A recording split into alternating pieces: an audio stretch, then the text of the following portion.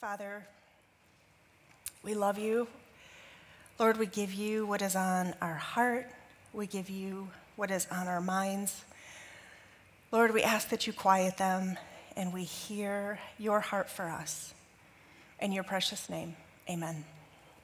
Throughout your life as a parent, you experience humbling moments in all sorts of facets of the meaning of the word. Your darling 2-year-old throwing a fit so royal that God Save the Queen could be the anthem broadcasted throughout Rivertown Mall. Sweating profusely, a fake smile plastered on your face that it's fine as you shove your toddler under your arm and you wrangle bags and coffee and purses in a stroller, sweating profusely as you walk out the mall. That's pretty humbling. Or you're standing in line at the dollar store with your preschooler, directly behind a lady who has been blessed with a rather large derriere. Seeing your child's eyes light up, you see their wheels turning and you're frantically just trying to distract them, and you're sweating profusely again, and their shrill little voice asking, "Mommy, why are those ladies' buns so big?" Incredibly humbling. Or when your 5-year-old son adoringly looks at you and says, "Mom, you're so awesome, just like a burp." You feel seen and known and loved, right, in that moment. Or as they get older, their words are more sophisticated through a Mother's Day card or a birthday card where they make you feel seen and known. Or you often find yourself as the butt of your teenager's jokes, innocently just being yourself and finding yourself ridiculed, which is humbling. You may be thinking that my message is about humility today, but it's not. I said all of that to say I have no clue how to start my messages anymore, because I was recently featured on Ellie's vlog. She is a master vlogger. She's so stinking funny. She captures these moments of us and she makes them into something great. So a few weeks ago, we were on our way to family pictures, and she was making a vlog of all of us in the car. And she asked us to all say 3 fun facts about ourselves. So I will let you in on my humbling moment. Carter, you can play this. My name is Lisa Stonehouse, and a little fun fact about me. You introduce yourself just like you do at Harbor Life. My name is Lisa Stonehouse. I'm the pastor of Discipleship and Care. If I have not met you yet, I am Lisa Stonehouse. I'm the Director of Discipleship and Care here at Harbor Life. My name is Lisa Stonehouse, and a little fun fact about... So, if I haven't met you yet, I'm Lisa Stonehouse, ridiculed and humbled. Kids are awesome.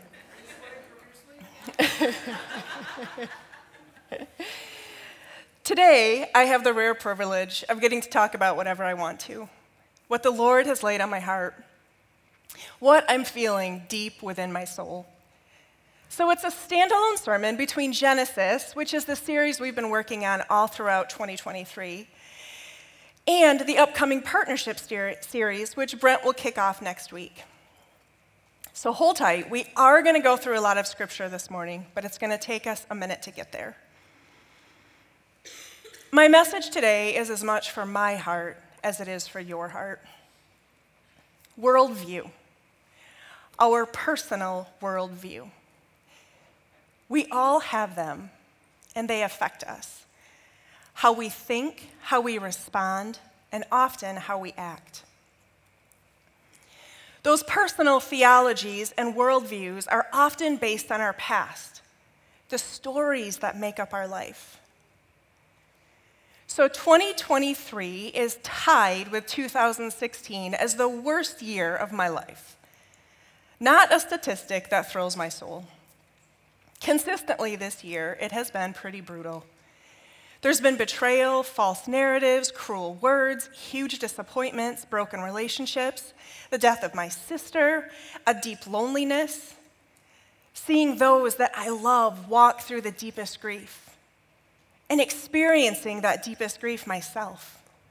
Hopes dashed, and oftentimes a seeming quietness from the Lord. Yes, there absolutely has been some good and some beautiful stuff. But glossing over hard stuff is just stupid because it's real. And to lament and acknowledge the really hard stuff honors it and brings us closer toward the healing that we all desperately long for. Oftentimes, I think it's the really hard and painful stuff that molds and shapes our worldview the most. And oftentimes, if we're being honest, that molding and shaping is a bit off because our worldview is often self-centered. And oftentimes, the theologies and the worldviews that we hold can hinder the healing that we so desperately long for. I homeschool my kiddos, and this year, Gabe is working through life science. So it began chapter 1 a few weeks ago with the definitions of worldview and biblical worldview. That is what started the idea for this message. It really made me pause and think. We all have one. We all have our own personal worldview. At its simplest, a worldview is a person's view of the world, how they see the world. That's pretty simple. It's our own personal framework for understanding reality and answering the big questions about it. It's basically our roadmap for navigating reality. So here are a couple of metaphors to maybe help us understand that. Your worldview is like a pair of glasses. It determines how you view the world. If I put on your glasses, it would be different than my glasses, and I would see things differently. Or your worldview can be like a jigsaw puzzle box. It gives you the big picture so that you can make sense of the individual pieces and arrange them in place. So our view of the world helps us make sense of life's biggest questions, the edge pieces to our puzzle. Who am I? What is my purpose? How should I live? What do I think of people? How do I treat people? What do I think of God? Things like that. That personal worldview changes and shifts when your sister dies. At 38, your husband leaves you and your 4 children. You have a little newborn son and you find out he has a very rare and serious blood disorder. You don't have enough money to pay the bills or even get ahead. Your spouse goes in for a routine surgery and heartbreakingly passes away. Family members are at odds that aren't speaking with you, and the family ties that you hold dear are broken. Infertility and miscarriage become a part of your story. An outcome that you'd been praying or hoping for didn't come to be. Feelings of depression and anxiety take hold of your thoughts. That same person lets you down again and again and again. Everything shifts when walking through something painful or challenging. But in light of all that hard that I feel, I know you feel it too. Because many of these things that I just shared are your stories too. I feel challenged, and I think we need to adjust our worldview. Because all too often, our worldview, while there might be some truth in it, and in some of the words, they can sound something like this: my life just plain stinks. I don't deserve this. It's not fair. I hate this. Those things feel pretty true sometimes, and they are true. But then we can take things to that and add them, like, you forgot me, God. I'm just going to be angry because it's easier than feeling pain and loss. I'll never feel joy again. I'm not enough. I'm too much. I'm going to say whatever I want to use my words to wound. Putting up walls to protect me. Being vulnerable is too risky. Withdrawing is safe. Nothing will ever go right for me. So we all have a worldview, the way that we personally see the world. What we see sinks into our minds and can oftentimes work its way into our heart. So let's look at how we can stand up to allowing the suffering and the challenges of life do that. Let's look at how we may be able to shift that thinking. So this is how Gabe's textbook defined biblical worldview. A person with a biblical worldview trusts in the Bible as God's word. God reveals truth to us in the Bible, and its story can transform the way you think. A recent nationwide survey completed by the Barna Research Group determined that only 4% of Americans had a biblical worldview. When George Barna, who has researched cultural trends and the Christian church since 1984, looked at the born-again believers in America, the results were a dismal 9%. Barna's survey also connected an individual's worldview with his or her moral beliefs and actions. And Barna says, although most people own a Bible and know some of its content, our research found that most Americans have little idea how to integrate core biblical principles to form a unified and meaningful response to the challenges and opportunities of life. 9%. That is so staggering and so sad. So I want to challenge us today to shift our personal worldview into a biblical worldview. Which raises the questions, what does the Bible say? How can I believe that to be true? How can I allow that to help me fashion a biblical worldview? I want to clearly state this now. This is not easy. This is not a 1, 2, 3 step, or even a 12-step, or an A plus B equals C thing. Once we talk about it, like one time we're going to talk about it, we're going to be good. No, because our head and our hearts are in battle with each other. But let's look at what God's word says to us to help us begin to build truth together. I'm going to open with this verse that is so honest and so hope-filled. It's John 16:33. I have told you these things so that in me you may have peace.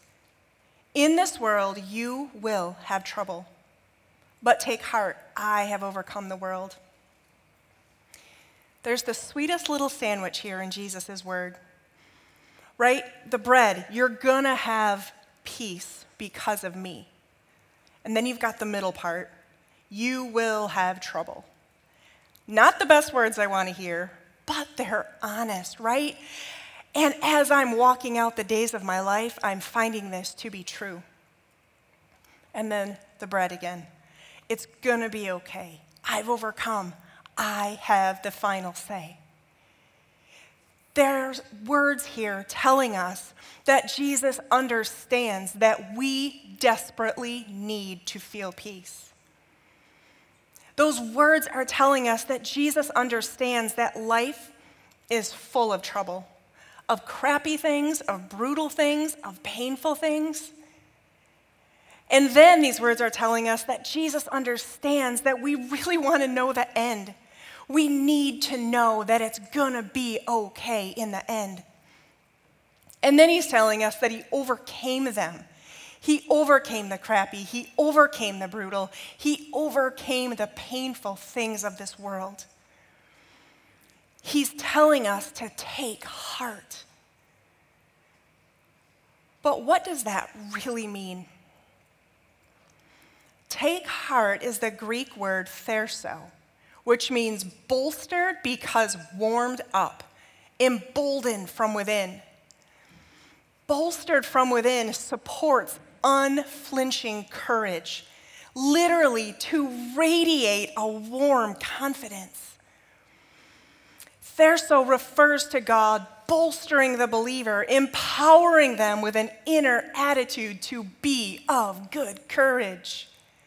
For the believer to take heart, this is the result of the Lord infusing his strength by his inner working of our faith.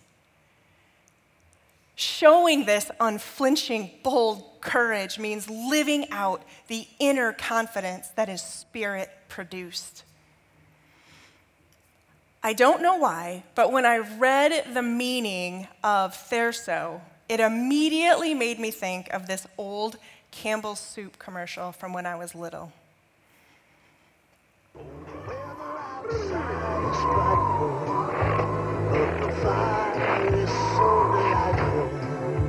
But as long as you love me so, let it snow, let it snow, let it snow. Nothing melts away the cold like a delicious hot bowl of Campbell's soup. Let it snow, let it snow, let it snow. Campbell's makes everything. Okay, I know that's a little bit of a stretch, but essentially, that little boy was emboldened. He was warmed up from within. Because if I'm cold inside, if I'm shut off, if I'm guarded, I desperately need the Holy Spirit, who to me was the picture of that steaming soup, to infuse me with his strength. And that will begin to shift the inner workings of my faith, the inner workings of my worldview.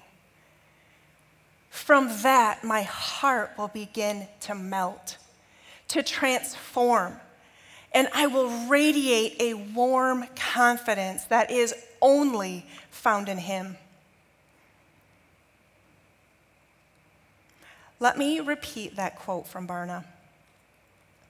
Although most people own a Bible and know some of its content, our research found that most Americans have little idea how to integrate core biblical principles to form a unified and meaningful response to the challenges and opportunities of life. So, how do we integrate the biblical principles into our life? How do we allow God's word to help us have a meaningful response to the challenges and opportunities that life brings? How do we allow taking heart to become our worldview? How do we let what God's word says become our worldview? These are just some of the questions I thought about this week that were rumbling around in my heart and my head. And again, I do not want to simplify this to make it sound easy. It's simple, but it's not easy.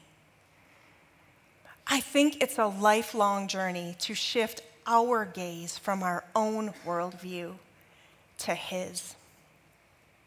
This is not a formula. It's a forming of our innermost thoughts and emotions. This is not a quick fix. Do these 3 things and all will go well. Let's look at what God's word has to say to put some handles on some of these questions. The biblical worldview says there is a God who is personal, who is powerful, who is caring about every single detail of our lives. A God who created the world and everything in it. It states unequivocally that man is created in God's image, living in essence as God's co-regent over creation. Humans, born and unborn, rich and poor, abled and disabled, have intrinsic, precious worth. We read in Genesis 1, then God said, let us make mankind in our image, in our likeness, so that they may rule over the fish of the sea and the birds in the sky, over the livestock and all the wild animals, and over all the creatures that move along the ground. So God created mankind in his own image. In the image of God, he created them.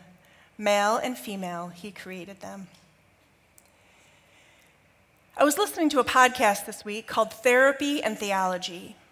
They were talking about the power of the words in his image.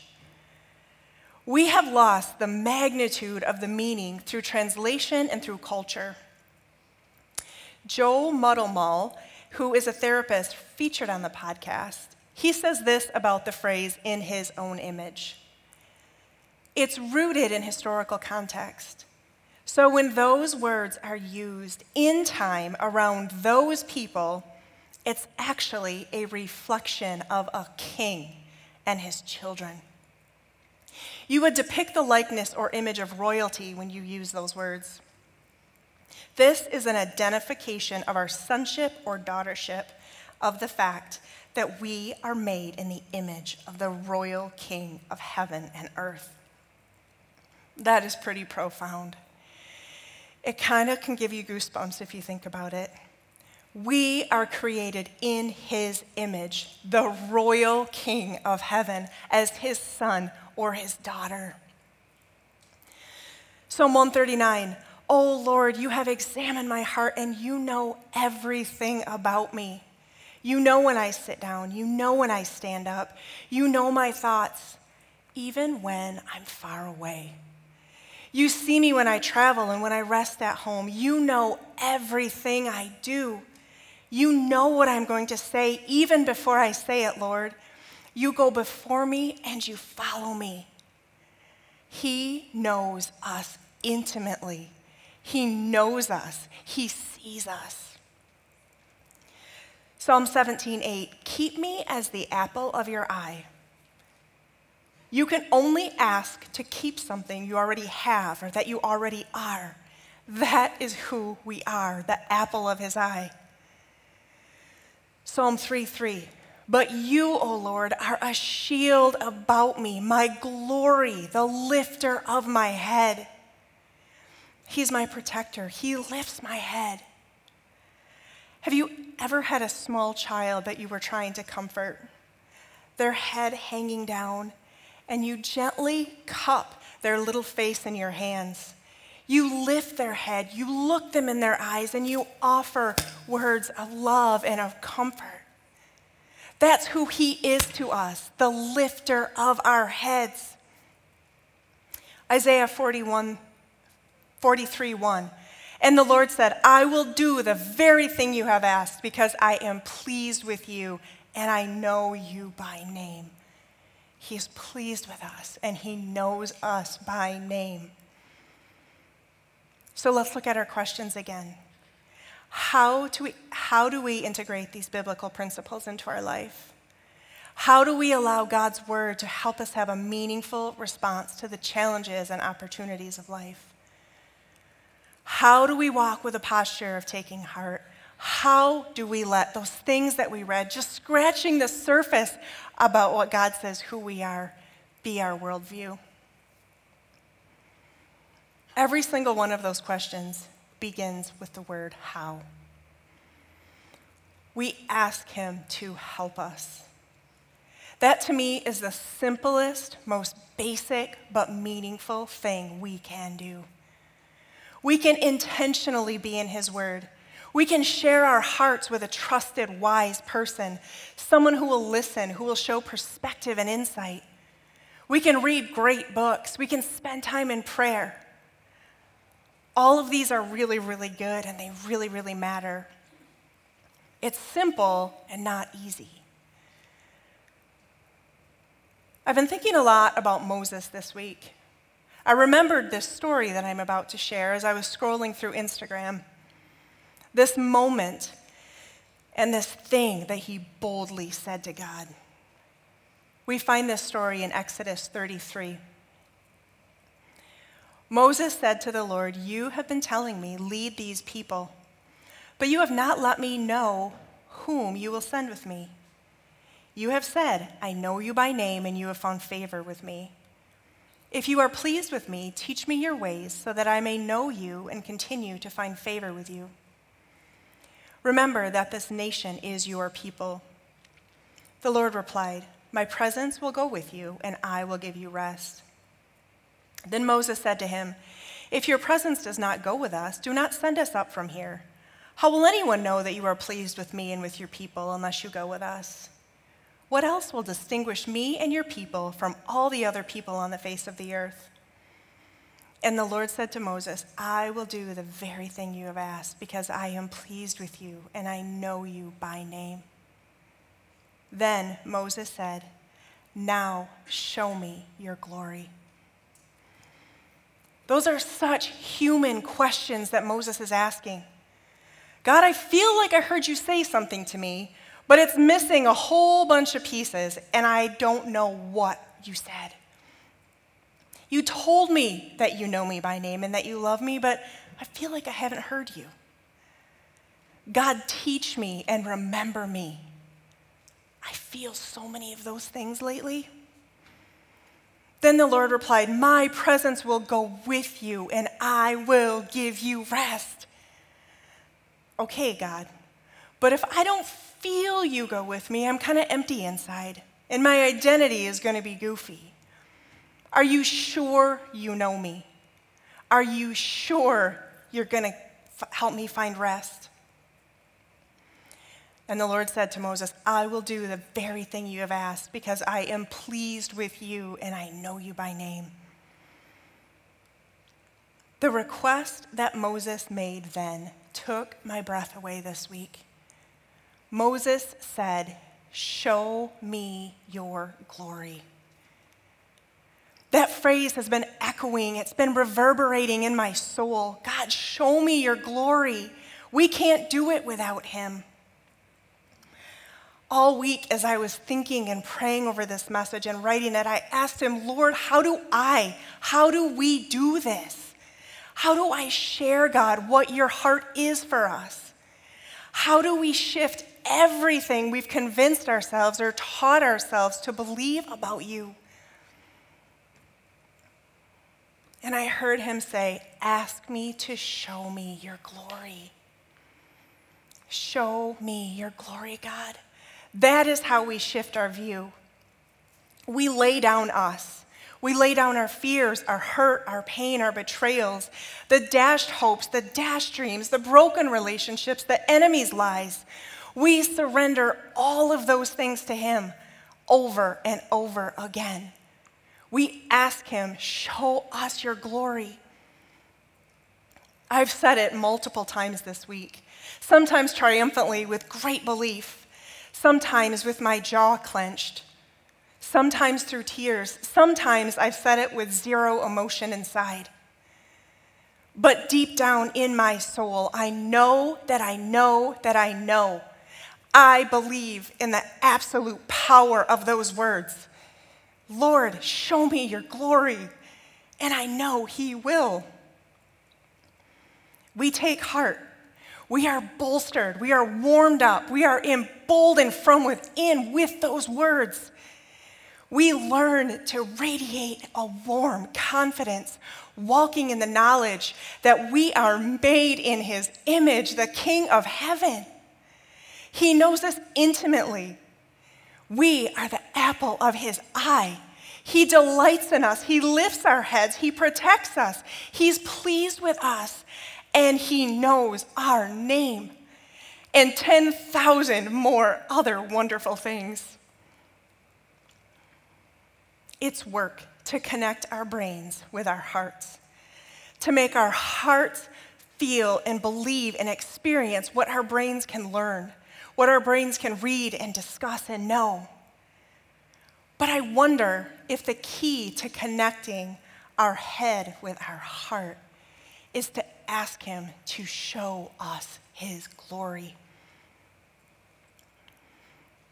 Earlier I said yes, there absolutely has been good and beautiful stuff in my life this year. This has been one of those seasons, though, that I've had to intentionally look for those more than other times in my life. But I think that's the take heart part that Jesus was talking about.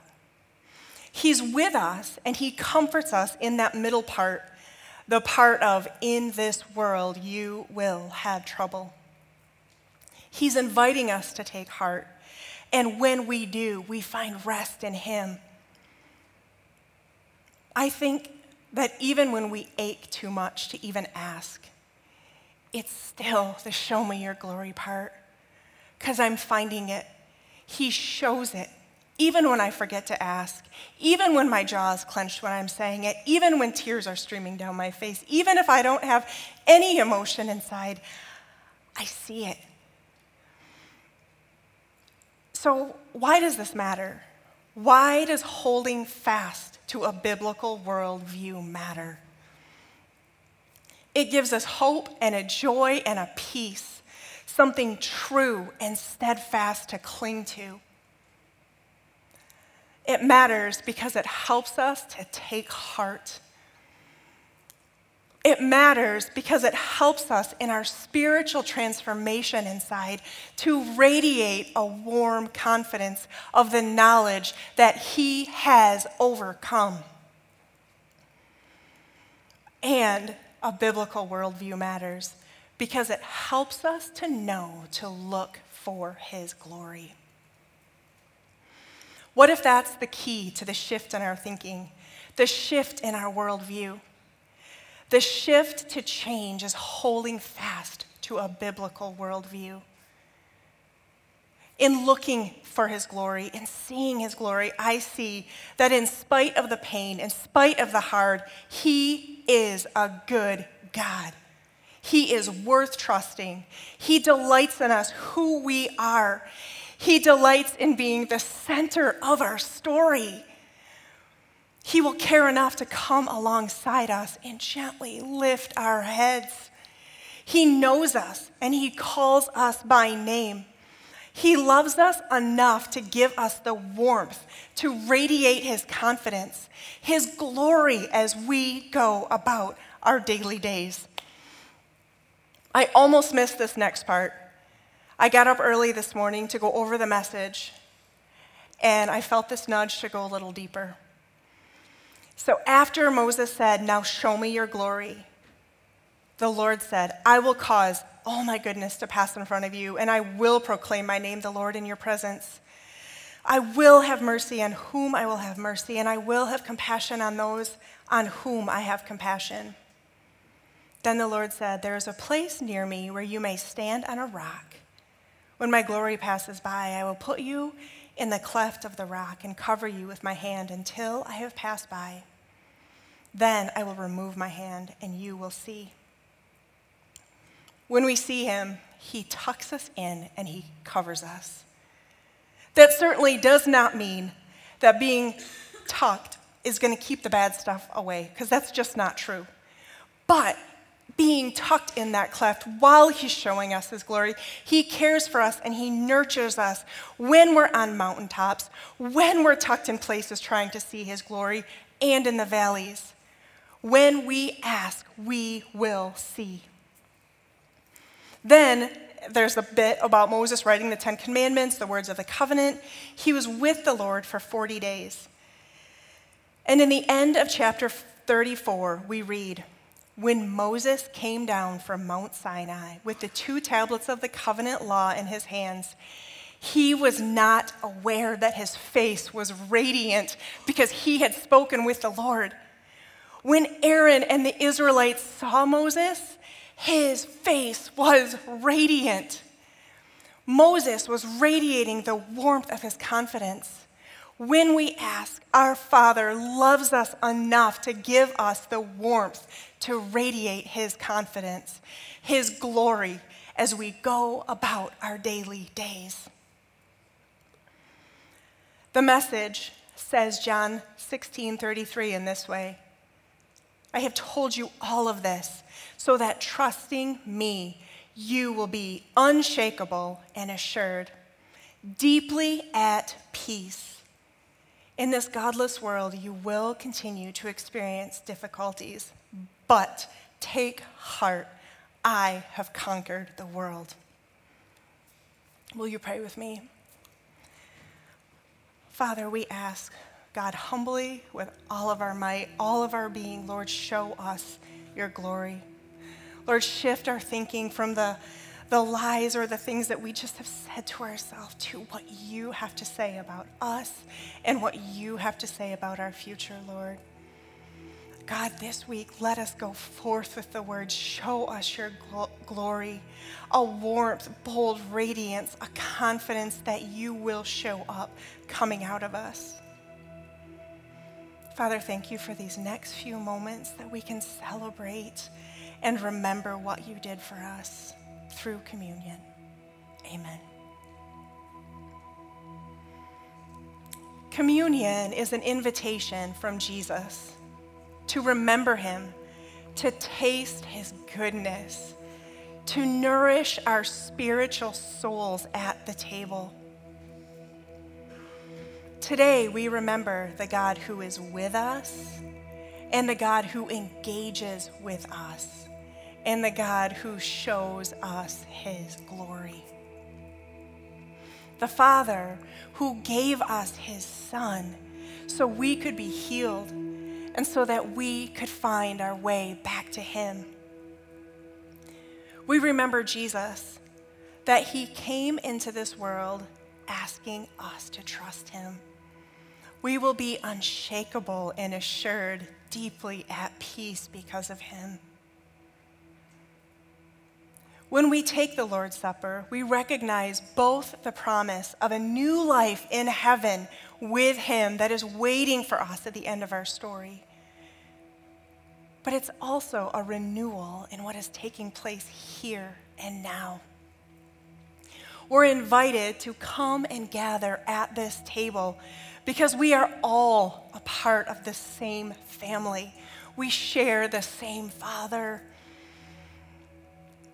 We, together as a community, offer him our brokenness today, knowing that true, deep, lasting healing is possible through the sacrifice that Jesus made for us on the cross and through his resurrection. In a moment, you may come up, receive the bread and the juice. You can take it and return to your seat. If you don't feel comfortable, you can stay where you're seated, and that's okay too. In Luke 32, Jesus gathered with his very best friends, and he said to them, I have been so eager to eat this meal with you. He loved them so much. He knew what was about to happen in just a matter of a couple hours. And yet he was excited and eager and delighted to share this time, to share this meal with them. Jesus knows us. He knows every part of who we are. And in spite of that, he is eager to invite us to come to this table. Jesus stopped at nothing. He gave his life for us so that we could be healed. We come to this table today to remember him, what he did for us, with such deep gratefulness. Because no matter what, in spite of everything, of who we are and who we're not, he loves us so deeply. There is nothing we can do to make him love us more, and there is nothing we can do to make him love us less. The Lord Jesus, on the night that he was betrayed, took this bread and he broke it. And he said, this is my body. Do this in remembrance of me. And then he took the cup and he said, this is the new covenant of my blood. Drink this and remember me.